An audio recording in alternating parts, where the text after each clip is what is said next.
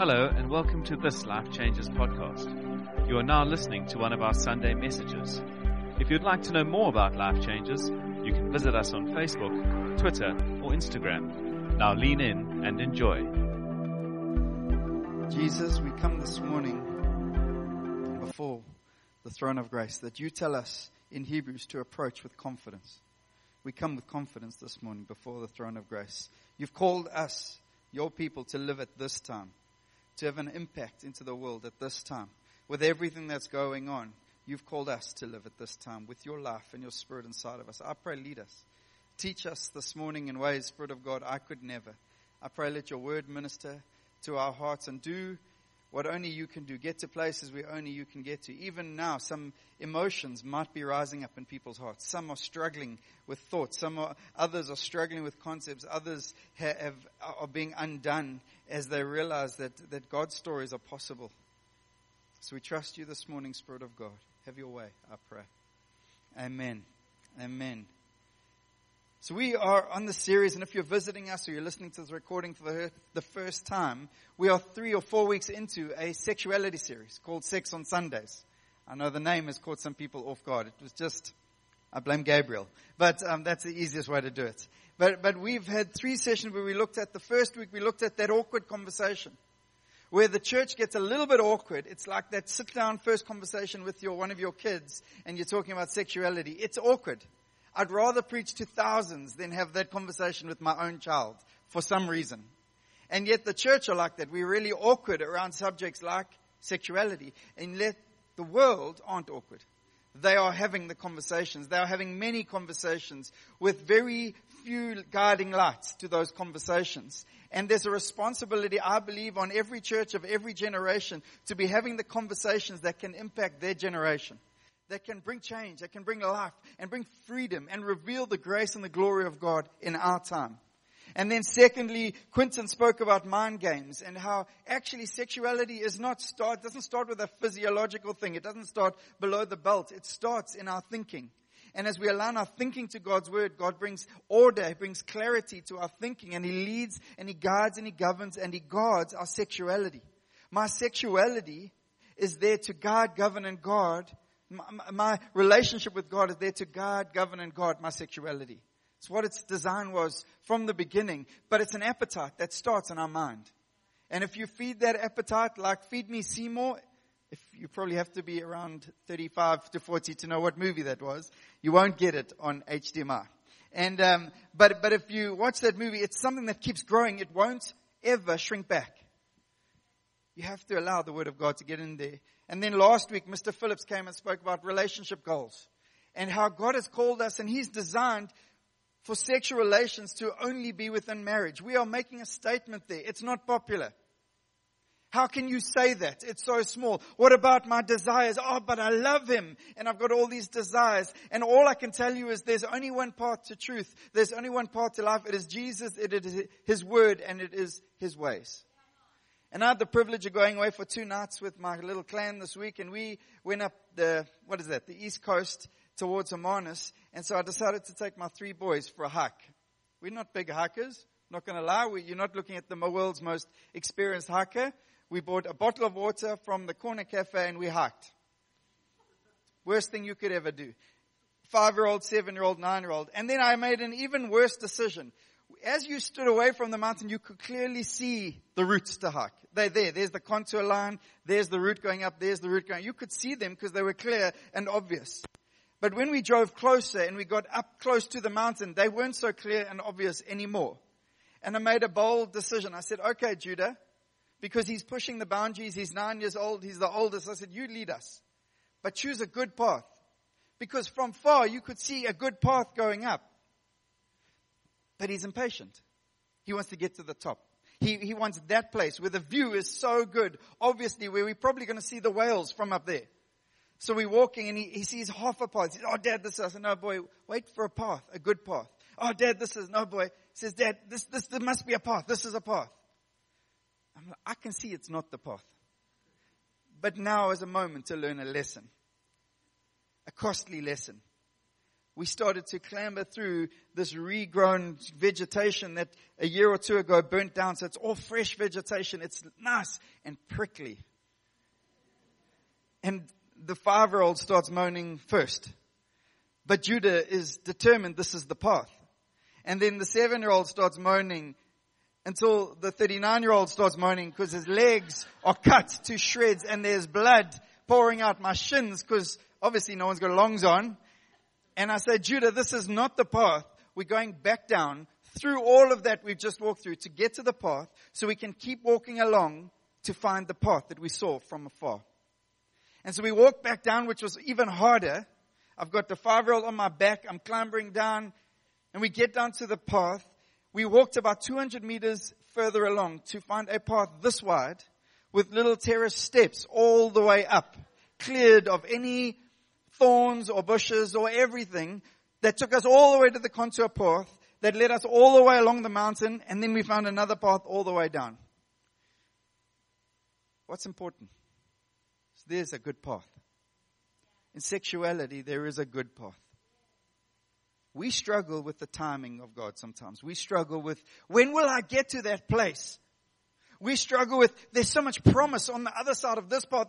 It looks like a path that's slightly open. I'm going to bash my way through it. Here's the thing, you'll probably get somewhere that looks like the top, but you're going to get the exasperated, bleeding, broken, and not really enjoying the view because there's so much damage done already. God says, will you trust the path?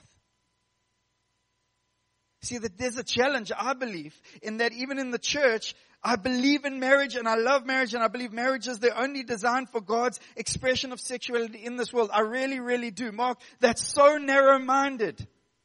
No, I really believe it. I believe it with everything inside of me.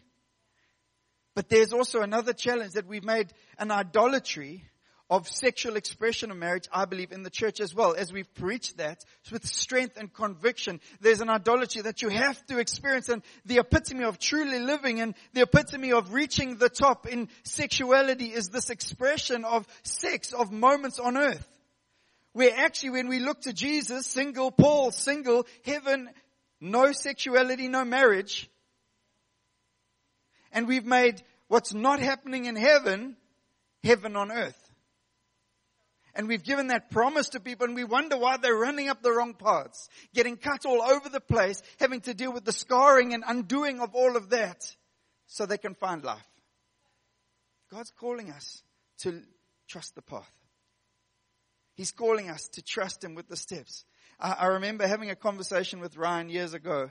Actually, Candace had the conversation with him and came back to me speaking about this brother of hers who for years had been walking in a homosexual relationship. Speaking to her about actually, intimacy with Jesus is enough. It's very profound. Choosing a celibate life. You know, Jesus does speak on these issues. Matthew 19, He's addressing the issue of divorce, and He presents, He quotes Genesis chapter 1, and He says actually He made them male and female, and they put them, and He says they're going to cleave and become one. And then He carries on further down, He says actually, outside of that, it says some were born eunuchs, some became eunuchs, and some chose a lifestyle of a eunuch, which is celibacy. And I'm not saying it's the easiest road. And I'm standing here at someone who got married at 25 years old. So I'm not saying I walked that road. But there is a Savior who is enough. And there is a Savior who's saying, if you'll just trust me. Such a profound statement. We trust Him with 95%. And I'm not just talking about people struggling in areas of sexuality. I'm talking about every believer. There's this line to which we will trust. But God says, will you trust me? Because the paths I have for you are good. They are powerful. They will lead to life. They will save a whole bunch of pain. Here's the thing about the path that we walked up. It took a lot of work to get up those stairs. There was still sweat. There was still moaning. But there weren't the cuts we got when we walked through the bushes. There was still sweat. There was still effort. We were still tired afterwards. But we got to the top and enjoyed the view with my 3 boys because there was a path that led us to the right place. And as we do this series, I want to call us, God is calling us on some of these truths. We made statements like, well, we live in a world that says be loose with your sexuality and stingy with your money. Read the Cosmo, read the Men's Health, and look for it. You'll find it in all of it. And the Bible says, be generous with your money and be stingy with your sexuality. Everything that the world is preaching is different to Jesus. You've got to know that. Why are we speaking to this? Because Isaiah 4 says, my people are destroyed for a lack of knowledge. Are destroyed. They are cut up. My people, the church. Not everyone wants to hear this stuff. Oh, Mark, that's heavy. No, it's truth. And sometimes truth is heavy, but I'm telling you, there's no greater love than truth spoken. And you navigate these roads and it's trickier, but I want to tell you, when we speak about sex, we have to speak about Jesus, who is described in John chapter 1. The Word became flesh and made His dwelling among us. We have seen His glory, the glory of the one and only who came from the Father, full of grace and truth. That word full is translated covered over, complete. Jesus is completely truth and completely grace all at the same time. We sometimes get stuck in the middle. We feel like there's a tension we got to play out. There is no tension. There's just Jesus. He's enough. He covers over. He is powerful in every way. And as we navigate these paths, God's saying, actually, you've got to encounter a world that is broken. We sing songs about calling people, every knee will bow. Not every knee of the church will bow. God is calling every knee that He's called to worship Him to bow. And some of them are out there right now. And they're broken and they're bruised. And they're on the beaches of our city and they're taking drugs on a Sunday morning. And they're waking up in rooms that they don't recognize. And God's calling them to worship Him. You see, but the challenge is there are these new normals in our world. New normals. And our kids, I've got a 5, 7, and 9-year-old boy. They're growing up in a world where every movie they watch, there are homosexual relationships. And sometimes the heroes, those are the celebrities of the show. There is a celebration of everything. Queen Latifah gets up and plays, and music gets played where it's a celebration of this same love. They're also growing up in a world where the church is confused. The Bible's not confused, don't get me wrong. The Bible's not confused. The church is confused. And you've got these religious, incredibly religious movements of church that have been around in our nation for years, but that are incredibly liberal. And the two don't align, and they're leading to a confused picture to the world who are looking for a true north. They're looking for a Savior. They're looking for Jesus, and they can't see Him because the church is confused. Thrown into that pot, and in that mix, love equals tolerance. Love equals tolerance in our world. In our world, to love you is for me just to get over whatever you bring, whatever you come in, however you do that. My job is just to get over it. And when I get over it, that's me loving you. And you know what that translates to? It translates to parents who get over telling their kids what to do because they're 5-year-olds and they must make their own decision. No, they're 5 years old. Your job is to raise them. Your job is to lead them. Your job is to show a light that brings them to life, to say, this is not the path. And there will be moments you're going to have to let them slip and fall, but control the impact of that and call them back to the way. Tolerance is not love. Not according to Jesus. And we're going to present some of those things, and I want to get to some of that thing, because homosexuality has become the exclamation mark of sexuality that in a world, let me get that again, say that again. In a world of sexual hyperbole, homosexuality has become the exclamation mark. And the conversation has changed. The conversation now is it really that bad, Mark, to be gay? Is it really? I mean, surely a loving God couldn't oppose people who love Him and just love people. Surely a loving God would allow people to love, or it's just my brokenness, and as long as I'm being vulnerable with my brokenness, that's okay. And on the other side of logic, and on the other side of sitting back, there's something in me that wants to go, yes. But then I come to the Word of God and I come to who Jesus says He is. And what the Bible says about homosexuality and this community, the LGBTQAI community. I'm not joking. It's growing. In our nation right now, there are something like 60 or 70 recognized genders. Or sexual orientations. Not genders. Sexual orientations. And it's a radical thing. And we have to get back to the path. Why? So it deals with our hearts. Pulls us into the mission of God. Because here's why we talk about this stuff. Because if you're here and you're saved, I'm not speaking so that you walk in, or you're here and you say, I'm not homosexual. Good, wonderful. But we're all got higher levels of brokenness. We all need the grace of Jesus, and we're all called to be a part of the mission of God, impacting a world that is being ripped apart by chaos. By people who are preaching the challenges, the church that's got their position and feel like they are too quiet. All the affirming voices in regards to homosexuality are loud.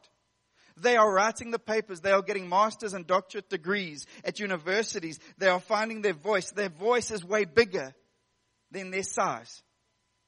And God's saying, actually, it's time for the church to have a voice. I remember the first time I preached into this area of homosexuality, I could barely find a preach that was helpful on the internet. Google. I could barely find a preach. There just no one, this was about 8 years ago. At that stage, hardly anyone had preached on it. It was too sensitive an area. No one really knew what to say. And let's be honest, I'm not sure I want every one of my pastor mates to speak about it because we get awkward about this stuff. We can't get awkward. We've got to find courage, find life, and find a love that is Jesus for people. And so I want to present 3 things today clearly to give you something of a grid. You see, we lose the grid when we get up close. What do I mean? Well, when I'm standing back looking at a mountain, I can clearly see the paths. But when I get up close, it becomes overwhelming. And I want to give you 3 points. Number 1, what does the Bible say? Number 2, what are the arguments affirming homosexuality or arguing for homosexuality? And number 3, what is our response? Is that okay? I want to help us in our response. Number 1, and I won't have time to spend hours on this, but number 1, the Old Testament clearly prohibits it. And even the affirming theologians, when I say affirming, our position as a church, just so you know, but it's not something we brandish around, is we are welcoming but not affirming. What does that mean? We've made statements that we want to be a community where people can belong before they believe. I love the fact that a pastor sat with my brother-in-law and loved him, even though my brother-in-law came there to convince him otherwise. We've got to learn from people. We've got to see Jesus in the journey. We've got to say, Jesus, help us.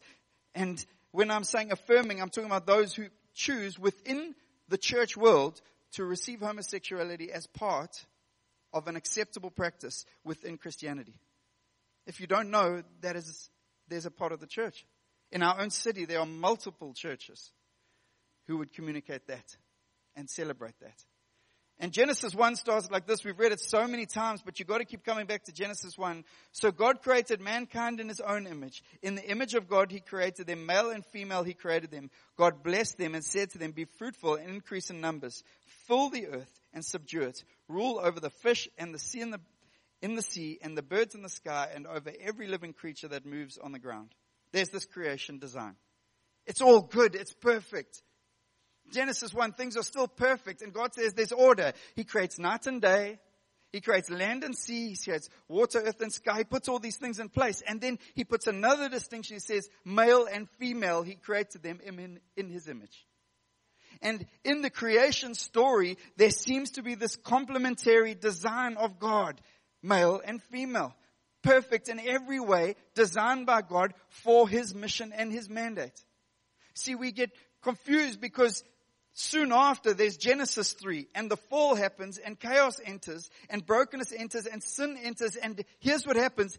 Everything begins to break, including sexuality. Everything. It wasn't just sexuality. No, everything begins to break because sin enters the story. And there's everything that sin was designed for, which was pleasure and procreation and life and intimacy, all the stuff, all that starts to become warped. And God says, no, I want to restore what I put in place. I'm coming back to the garden. When heaven touches earth, it is more a reflection of Genesis 1 than what happened in Genesis 3. Are you okay? I want to tell you that homosexuality has no special corner on the market of brokenness. Sometimes the church likes to think that it's convenient for us. There's not this, well, there's brokenness, and then there's homosexuality. No, there's just brokenness. Where the enemy has caused chaos, and within that there's sexuality. And sexuality is different. We've spoken about that. It says the only sin we sin against your own body, socks. It says, but within that, there's a wide spectrum. So in the Old Testament, it's prohibited. Leviticus 18, where there's a whole bunch of laws, and you really got to go read them. Things like, don't sleep with your mother-in-law. That's in there. And just thought I'd mention that because there's a whole bunch. There's not just this one. And verse 20 says, do not have sexual relations with a man as one does with a woman. That is detestable. It's in there, and there's multiple scriptures that carry on. And I want to say that same picture, then the argument is, but Jesus breaks in, Jesus dies, Jesus lies, and that makes so much sense to my logic, but it's not God's design. New Testament speaks as well into that stuff. And Colossians 3, put to death, therefore, whatever belongs to your earthly nature. Whatever belongs to your earthly nature. Sexual immorality, which is a word porneia. And it's a word that covers a breadth of a whole bunch of things. When Paul used sexual immorality, is including fornication, adultery, homosexuality, lesbianism, bestiality, and incest, and a whole bunch of other stuff that the world is coming up with. It's all in there. Maybe Paul knew something we didn't, that there is no bottom to this pit. So he uses the word porneia, where we get our word pornography from, to cover a broad spectrum called sexual immorality, which was the best English word they had used to describe it. And the enemy gets good at marching, taking something that God gave as a good gift and turning it into chaos. See, a good gift, sexuality, has the potential to cause chaos. And the good gift is like a truck driving down a highway. It's a good thing. In its purpose, in its lane, it's awesome. But a truck driving in a suburb at 150 k's an hour causes chaos. You just have to watch the stop street for a moment or two to see. And God's saying He wants our sexuality to be on His path. And what is our connection? Well, what are we supposed to have our connection? Ephesians 5, but among you there must not even be a hint of sexual immorality. It's a radical statement, guys. We have to hear that. It's a radical statement. Why does Gabe speak strongly into cohabitation as the new normal, but actually it's not God's design? Well, it's more than a hint. None of your unsaved mates believe that, well, we just roommates. They don't believe that. And it's more than a hint. And God says, I've got so much more for you. There's an intimacy and there's a promise on the other 5% of trusting me. There's an intimacy and a promise. Romans 1, because of this, God gave them over to shameful lusts. Even their women exchanged natural sexual relations for unnatural ones. In the same way, men also abandoned natural relations with women and who are inflamed with lust for one another. Men committed shameful acts with one another and received in themselves the due penalty of their error. And 1 Corinthians 9 speaks about, or do you not know that wrongdoers will not inherit the kingdom of God? Do not be deceived. Neither sexually immoral or idolaters, nor adulterers, nor men who have sex with men, nor thieves, nor the greedy, nor drunkards, nor slanderers, nor swindlers. See, it's quite a long list. It's not just a little list. It's a long list. Will inherit the kingdom of God. Oh, Mark, you can't say that. I'm not saying it. The Bible did. And people in the church will shout me down for reading those scriptures aloud and using them as the word of God. And there's this concept, well, I'm a red letter Christian. Have you heard that before? It's this new popular craze. I'm a red letter Christian. Meaning I only read the red letters. I only read what Jesus says and I throw everything else away. I only like that part. Well, what did Jesus say? Jesus in Matthew 19, and we read the scripture many times, he quotes Genesis chapter 1, and he says, for this reason a man will leave his father and mother and be united with his wife, and the two will become one flesh. That united is the word cleave. It's the proskulao. I'm not a Greek scholar. Proskulao. I use it on Wednesdays. And it means to come together in intimacy, to come together in every way that only that design can come together. It's sexually, it's physically, it's emotionally, there's a design, there's a proskulao to come together that was in God's design at the beginning, that Jesus, after He comes on Matthew 19, He quotes this, says, that's my design. I'm endorsing that, I'm challenging that, and actually anything outside of that is called no sexual activity. I wish I could tell you there were other paths. I wish I was here knowing that I'm preaching to some young people. So I just want to experience, surely I can't just step into marriage and have one sexual pastor for the rest of my life and that be fulfilling, because I read a Cosmo that said you need at least 6 to be really good at it. Well, go find out who wrote that Cosmo article, because I can tell you who wrote this one. He's been around a long time. He stood and he keeps standing. He's seated on a throne and there is life and freedom in him. See, what are the main arguments for homosexuality? And I need to move relatively quickly. Well, number one, it's the biggest one, and it's not just the issue of homosexuality. It's almost everything where we go against God's word. Number one, well, the Bible just isn't relevant anymore. It was written so long ago, it's just not relevant anymore, and we disregard all the authority of the Bible. And this happens in the church, guys. This is the biggest issue. 2 Timothy 3 says this, all Scripture, not just the red letters, all Scripture is God-breathed and is useful for teaching, rebuking, correcting, and training in righteousness, so that the servant of God may be thoroughly equipped for every good work. To choose Jesus is to choose His word. I wish I could dumb it down. You are looking at someone who likes to be liked. Confession. I would do crazy things as a child to be liked. I can see it in one of my boys, and I can recognize it as an older, more mature human being, hopefully grown out of those ways. And I remember my father pulling me aside saying, stop doing stupid things so they will like you. I'm going, I'm not doing it so they'll like me, but I was. And you're eating 3 OXO blocks without filtering them in water. And you're sticking your head in a white bucket of whitewash. And you're jumping off a 2-story building, landing with your head on your own knees, knocking yourself out. Why? So that your mates would laugh. And yet, I've got a greater audience in my life. And as a preacher of the Word of God, I don't have a choice to make people feel good.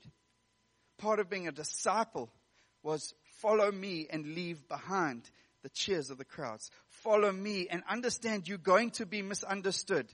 I grew up in a home where homosexuality was normal in our world. Not in my family, but in our world. My sisters were 3 actresses, professional actresses. I grew up in that world. I have many, many friends in that world. And I know some of them will encounter this podcast and they'll listen to these moments. And I know their friends of mine listen to that. But I cannot back down because I know on the other side of speaking truth in love, there is freedom that is not found in anything else. No other high of this world could even get close to the knowledge of God and the freedom that He brings. And there's this biggest issue. Well, love transcends doctrine, because if you look at the Bible, God gave because of love. No, that's just bad Christianity. Here's a homosexual atheist writes this, challenging the church. He says, it is time that convinced Christians stop trying to reconcile their spiritual beliefs with the modern age and understood that if one thing comes clearly through every account we have of Jesus' teaching, it is that His followers are not urged to accommodate themselves to their age, but to the mind of God. Christianity is not supposed to feel comfortable or feel natural. The mind of God contemplating the behavior of man is not expected to be suffused with a spirit of whatever. As it happens, I do not believe in the mind of God, but Christians do and must strive to know more of it. Nothing they read in the Old and New Testaments gives a slither of support to the view that God of all Israel was an inclusive God or inclined to go with the view of human nature. What does that mean? You've got a man who doesn't believe what we believe saying, if you stand for anything, believe what you believe. Because if you don't, you stand for nothing. You don't get to choose Ephesians over James.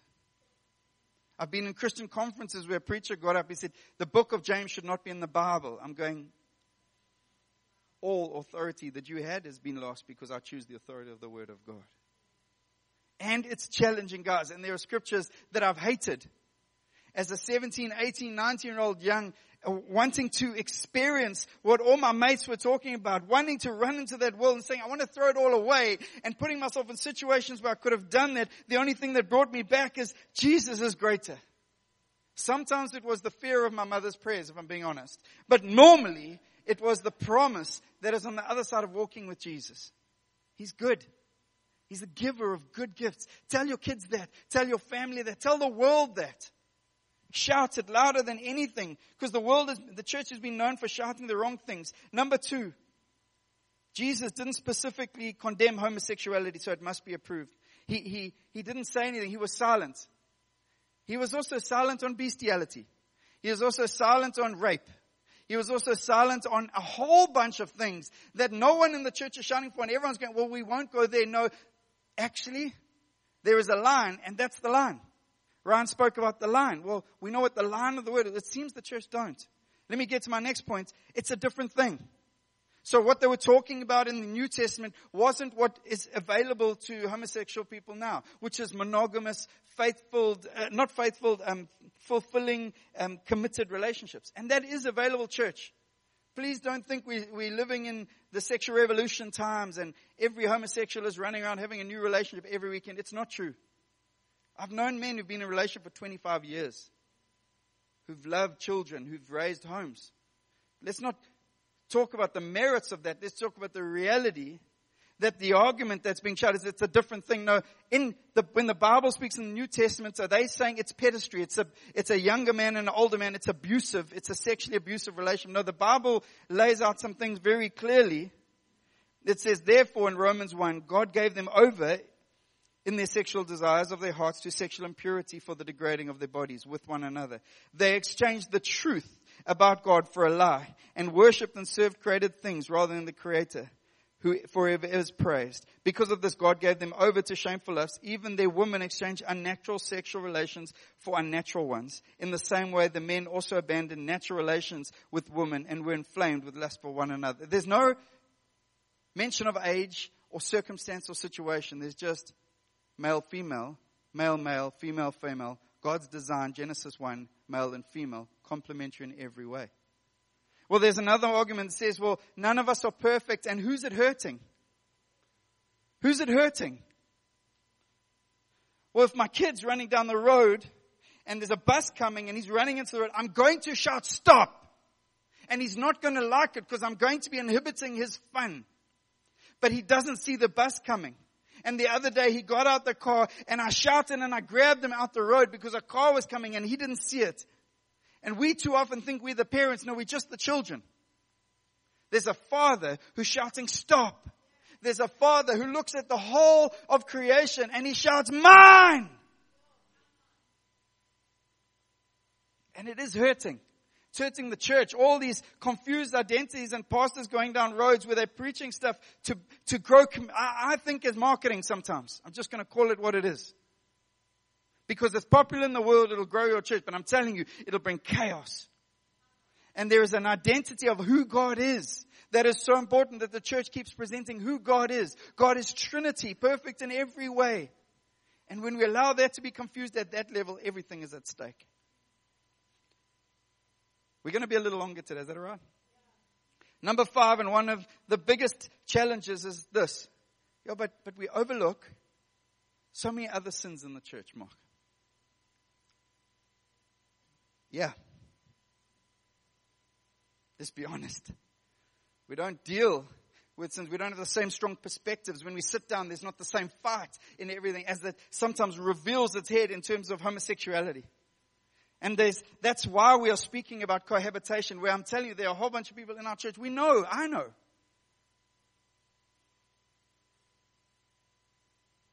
And God calls us to preach His gospel. The gospel calls us to respond to His grace. And by the washing of His blood and trusting Him for the extra 5%, there is freedom and healing. So what should be our response?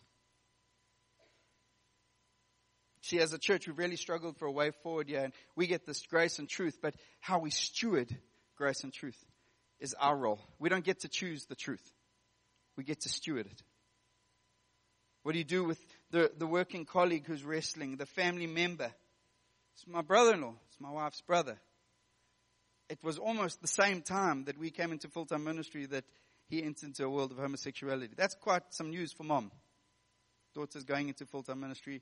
Son's going into homosexuality. It's a big thing for a family. And there's occasions, family occasions, and then there was a wedding planned. And you've got to process stuff. What's your response? Well, we've got to have a response that brings a Jesus story. I want to answer this question because I know people are struggling with it in the room. Can someone struggle, like Ryan mentioned, with at times same-sex attraction and still be a believer? Me? 100% yes. The same way the guy who struggles with heterosexual pornography on the weekdays can be a believer. And he's trusting for the grace of God to bring freedom and life and break those chains in their life. The operating and the stepping into that space and making decisions to follow that unction is where you can't tell me no one gets tempted. No, the Bible says you will be tempted.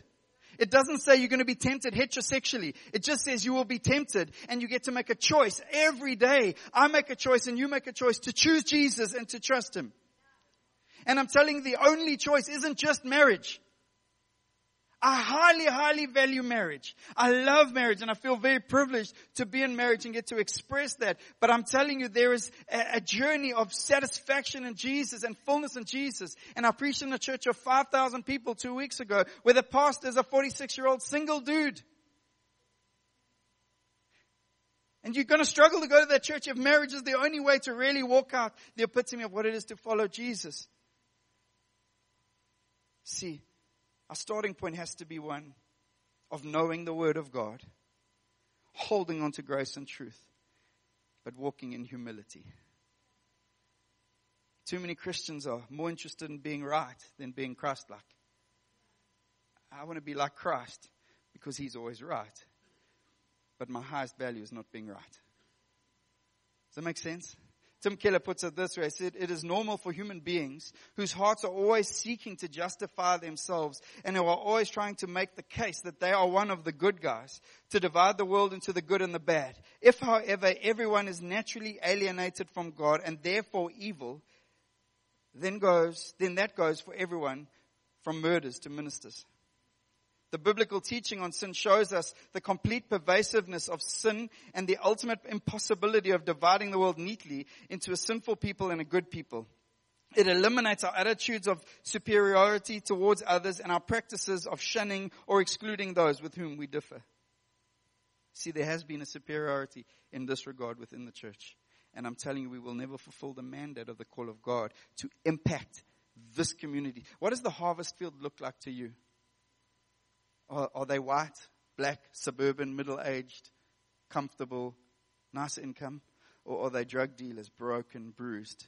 Are they sleeping around? Are they young people looking for a north and saying, help me, Jesus? They're looking for a savior. And on the other side, will they encounter a pastor, a friend of Jesus who's willing to sit with them for hours? Oh, but I've got to get to the sheep. Or I'm going to sit with hours with a young man who's trying to convert me to believe that homosexuality is okay, or I'm going to open up my heart to Him. It's got to say something. Where do we start? Who is God and what is He like? There's a response, and it doesn't start with arrogance. 3 points. We see Jesus presenting the Good Samaritan story and Jesus coming to die. It means that every Christian is duty bound to love their neighbor. You don't get to choose what the neighbor looks like. Just telling you. It's the gospel. Secondly, the gospel of Christianity has nothing to do with our self-righteousness, but everything to do with grace. Which means this, the gospel takes away from us that feeling that I've done something and somehow I'm better, somehow I'm more superior. No, you're not so, ma'am. You're just someone who's received it and said, yes, that's all you did. That's all I did. And on the other side of people within a world, homosexuality world, there were just people who haven't received that grace. Because it's only by Jesus' blood that we are set free. And lastly, the Bible shows, and always starts with God created us, and then He shows us how we were designed to live. That's how the Bible teaches us, from start to beginning, from the meta-narrative of the gospel. His word is a light not just to the right and wrong, but also to His design. We've got to go back to the word. You want to have an impact into this world now? Find yourself in the word. Find Jesus. Find who God is and walk that road. Find the clear and obvious path. If you're single, the clear and you're desiring, you say, the clear and obvious path is God. Facilitate marriage in my life, but until you do that, I'm going to find my satisfaction and fullness in you. If you're married, don't squander what God has given you to experience in that, because that's sin too. By the way, according to the New Testament, it says, don't abstain for too long, and if you do, it's just for prayer. But husbands and wives, have great sex lives because a good God gave it to you.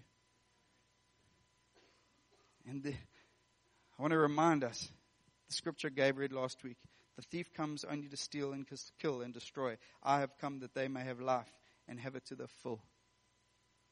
God's given us life and life to the full. Let's find humility in Jesus so that we can impact the world, so that these testimonies that, can I just be honest, are so few in number. And largely because no one would sit down and have a conversation. No one would sit down and have a meal. No one would love in truth. So what are we saying? No, homosexuality and the choice of that lifestyle is sin. Don't hear what I'm not saying. But there's a responsibility on the church to activate the grace of God that operates within our lives, to reach out, because the harvest field don't look like Woolworths chickens. Remember that story? Perfectly prepared and ready in every way for the gospel, just like low-hanging fruit. No, the harvest field need workers who will trust their King. The harvest field need workers who will remember the grace of God in our lives. And in response to this morning, I'm going to invite the band up. We're going to take communion together. And can I invite you to come and take of the emblems this morning as we remember his body and his blood. Will you stand and join us as we take communion? I'm going to hand over to Emmanuel. This is it's a big subject.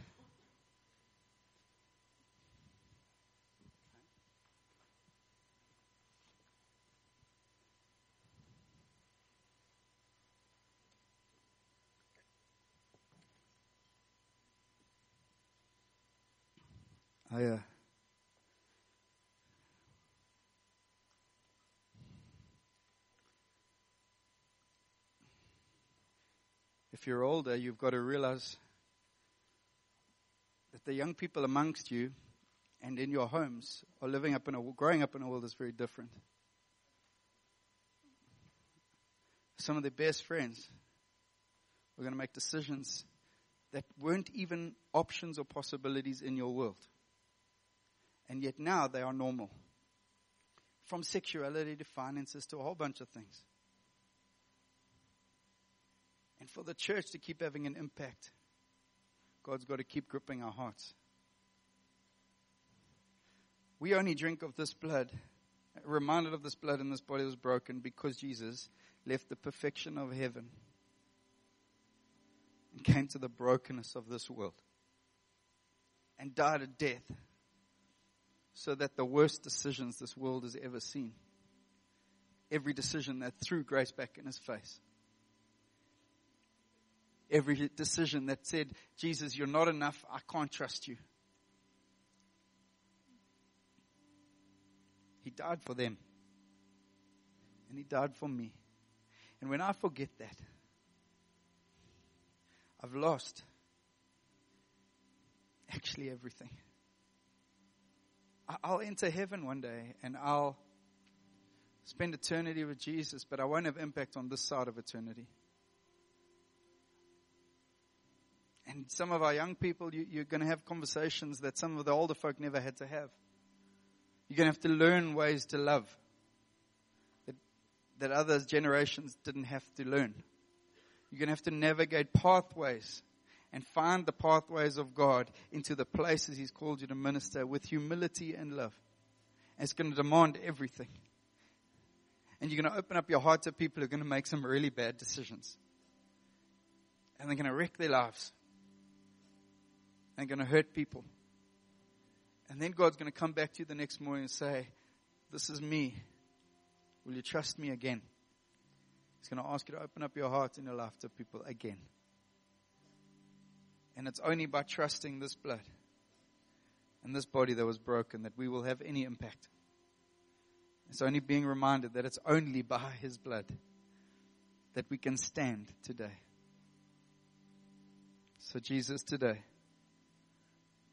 we remember your blood and your body that was broken and beaten for us.